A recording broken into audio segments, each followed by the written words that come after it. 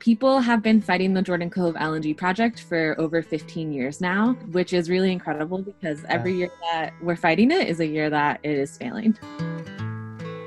People want real solutions that benefit them at home, and that means stopping new fossil fuel projects like the Jordan Cove LNG project. And that's why we can have these hearings that thousands of people show up to in communities that are much smaller than anywhere else in the state. And that's why we have done so well pressuring the state of Oregon to finally actually start denying permits for Jordan Cove LNG.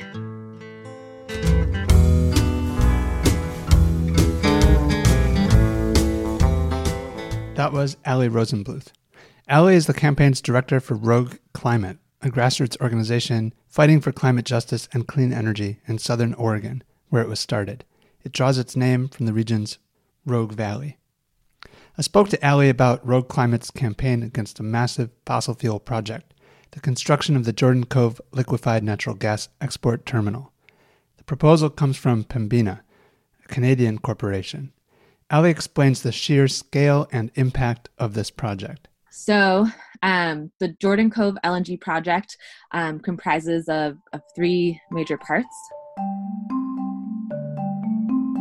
There's a compression station that would compress the gas, the fracked gas, through a proposed 230-mile gas pipeline to a proposed LNG export terminal where they would cool the gas to negative 260 degrees to liquefy it and put it on tankers to ship it overseas to markets in Asia.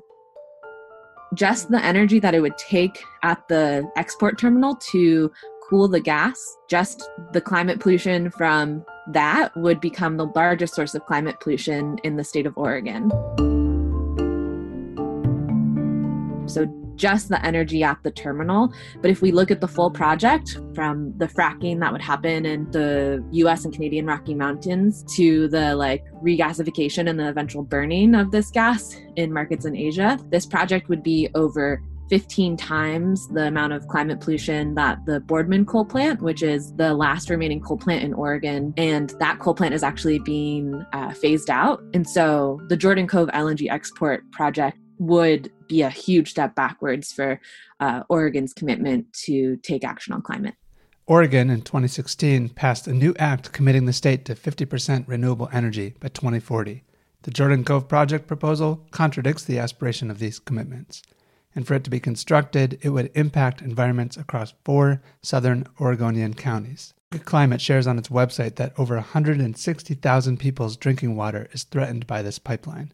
The project would run through tribal lands, it would take private property through eminent domain, increase the potential of wildfires, and require a 1,300-acre clear-cut through Oregon's public forests. Through the South Cascades and a lot of really beautiful old-growth forests and over hundreds and hundreds of waterways. There's a great public cost to this natural gas project, while none of this gas is intended to even be sold domestically. Like Allie was saying, all of it is intended to be sold in East Asia. It's a fight against public cost and the private benefit. And like you heard at the start, this project has unified a lot of Oregonians, has unified a lot of people in Oregon. Attached to this project is a promise of bringing jobs to southern Oregon. Allie has seen the doubt grow over who this project actually benefits. Here's that part of our conversation. Even people who are very focused on good jobs, and they would kind of go for that industry talking point, they're skeptical that the industry even will be able to follow up on that because they haven't followed up on it before. And that's what's expected for this project too, right? Is that there really aren't pipelines of this size that are in Oregon. So the experts to build these sorts of projects are not going to be for people who live in the communities. These jobs are for people who've done this before. Rural Oregon has a long history of the timber industry and mills closing, and that reliance on the extractive economy is something that is definitely still here. And people are looking for what's the next thing that's going to, revitalize this community and bring jobs to our community. And I think for the most part, people see that the Jordan Cove LNG project isn't that, and that we have incredible natural resources and that we can create jobs in sustainable timber and in renewable energy, and that we can create those jobs while also not sacrificing the things that make our community so special. It also sounds like the project exposes most of the talking points that the gas industry wants us to believe about fracked gas. So they're saying it's cleaner, right? They're saying it's modern. They're saying it's local American energy. I think because this project has been going on for so long and Southern Oregonians are so stuck on protecting their homes, that messaging really isn't working here. The company was spending $10 million a month on marketing and other projects to help sway our communities last year. And they sent out these postcards that said, this is what a pipeline looks like. And it would be just like this beautiful picture of a river in Southern Oregon with someone fishing with their dog. And those mobilized so many people to oppose this project. It was actually really, really incredible. We had people showing up to our office with those postcards and saying like, what is this? Like, like, how can I get involved? Like, sign me up. I think one thing that has really been important for this campaign too is that it's being run by people who live in the communities right here in Southern Oregon. And even though there's a really incredible group of allies in Portland and Eugene, they're listening to us and they're waiting for our lead. They understand that there are differences that are going to come up between the people who they're working with in Southern Oregon. And that's really important in this time. You know, in Oregon right now, the Senate Republicans have walked out of the legislature because they don't want to vote on a cap and trade deal. And people have a myriad of opinions about that, right? And the narrative that the media is pushing is that rural Oregon doesn't want to see climate action, which I know from my lived experience here organizing that just is not true. People want real solutions that benefit them at home. And that means stopping new fossil fuel projects like the Jordan Cove LNG project. And that's why we can have these hearings that thousands of people show up to in communities that are much smaller than anywhere else in the state. And that's why we have done so well pressuring the state of Oregon to finally actually start denying permits for Jordan Cove LNG. So there are a number of key permits which the Jordan Cove LNG plant needs from the state of Oregon if it were to be built. Rogue Climate and Allie's work has resulted in delaying these permits, Jordan Cove LNG feeling pressured to withdraw them out of fear of getting denied, like with their permit to build across state lands, and also their work can be connected with the outright denial of permits to Jordan Cove LNG.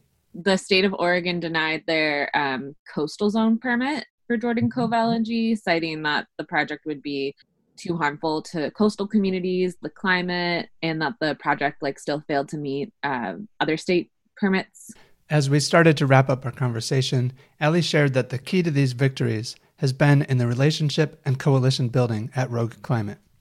I think the thing that's been the most exciting to see is how this campaign has brought together people from all political backgrounds together, right? We have conservative landowners who are ranchers working with tribal members, working with youth climate activists, working with firefighters, working with commercial fishermen. There are so many reasons why people in Southern Oregon are standing up against the Jordan Cove LNG project, that it's really created a beautiful community of people who are building relationships with each other, which is so important in this day and age, especially in rural communities where things can feel so divided. Actually, when we're looking around at a hearing room and we see all of these different people, we actually can start having those conversations about what we do have in common. And I think that's a really important thing to be focusing on these days.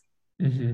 What have you learned about talking to the media and messaging in this work? I mean, when you are the media oftentimes will try to put something into a box that makes sense to them. Yeah, what have you learned about the stories that you're experiencing are being represented? So I, first of all, think that it's really critical to be uplifting the voices of the people who are impacted by this project. So making sure that the media is talking to the folks who would live with the impacts of Jordan Cove LNG. So whether that's impacted tribal members, impacted landowners, youth, commercial fishermen, it's really important to be uplifting those voices because it's a lot harder for the media to spin their stories and their personal experiences. I also think that we have to do our best to communicate common ground when we're talking with the media. So talking about the issues that bring our communities together, like the commercial fishing industry, private property rights, climate action in regards to the impacts that we're seeing right here at home. And I also really think it's important to show that organizing works, right? So to constantly be going back to, 3,000 people showed up to these hearings, and that's why this company has withdrawn their application for their removal fill permit, which they can't build this project without, because really what we have is people power, and we need to build this movement to be able to not just stop Jordan Cove LNG, but to make sure that a project like this can't come back to this community, and to help communities that are similar figure out how to do the same there.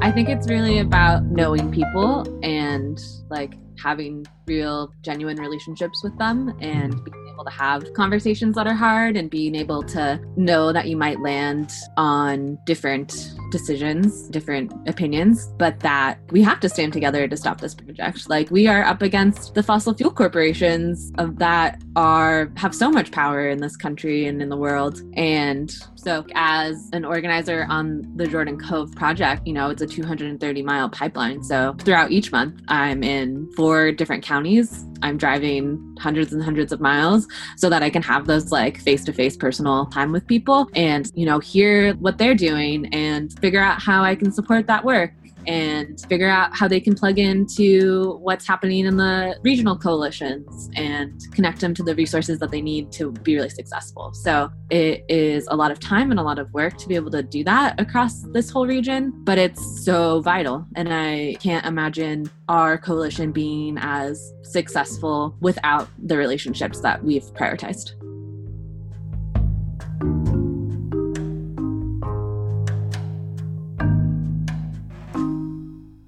Thank you so much, Ali Rosenbluth, for sharing your time and the story of your work. Since recording this interview, the Jordan Cove LNG export terminal has received approval from FERC, the Federal Energy Regulatory Commission. It approved the export terminal and pipeline despite having rejected it in the past. Jordan Cove has the ability to develop its pipeline and seize private property to do so. This power for eminent domain is given for the sake of a project's quote-unquote greater public interest. Landowners are appealing this decision in a court case that will be heard in 2021. This is Halt the Harm podcast. My name is Ryan Clover, and to find out more about how you can get involved in the Leader Network, visit halttheharm.net.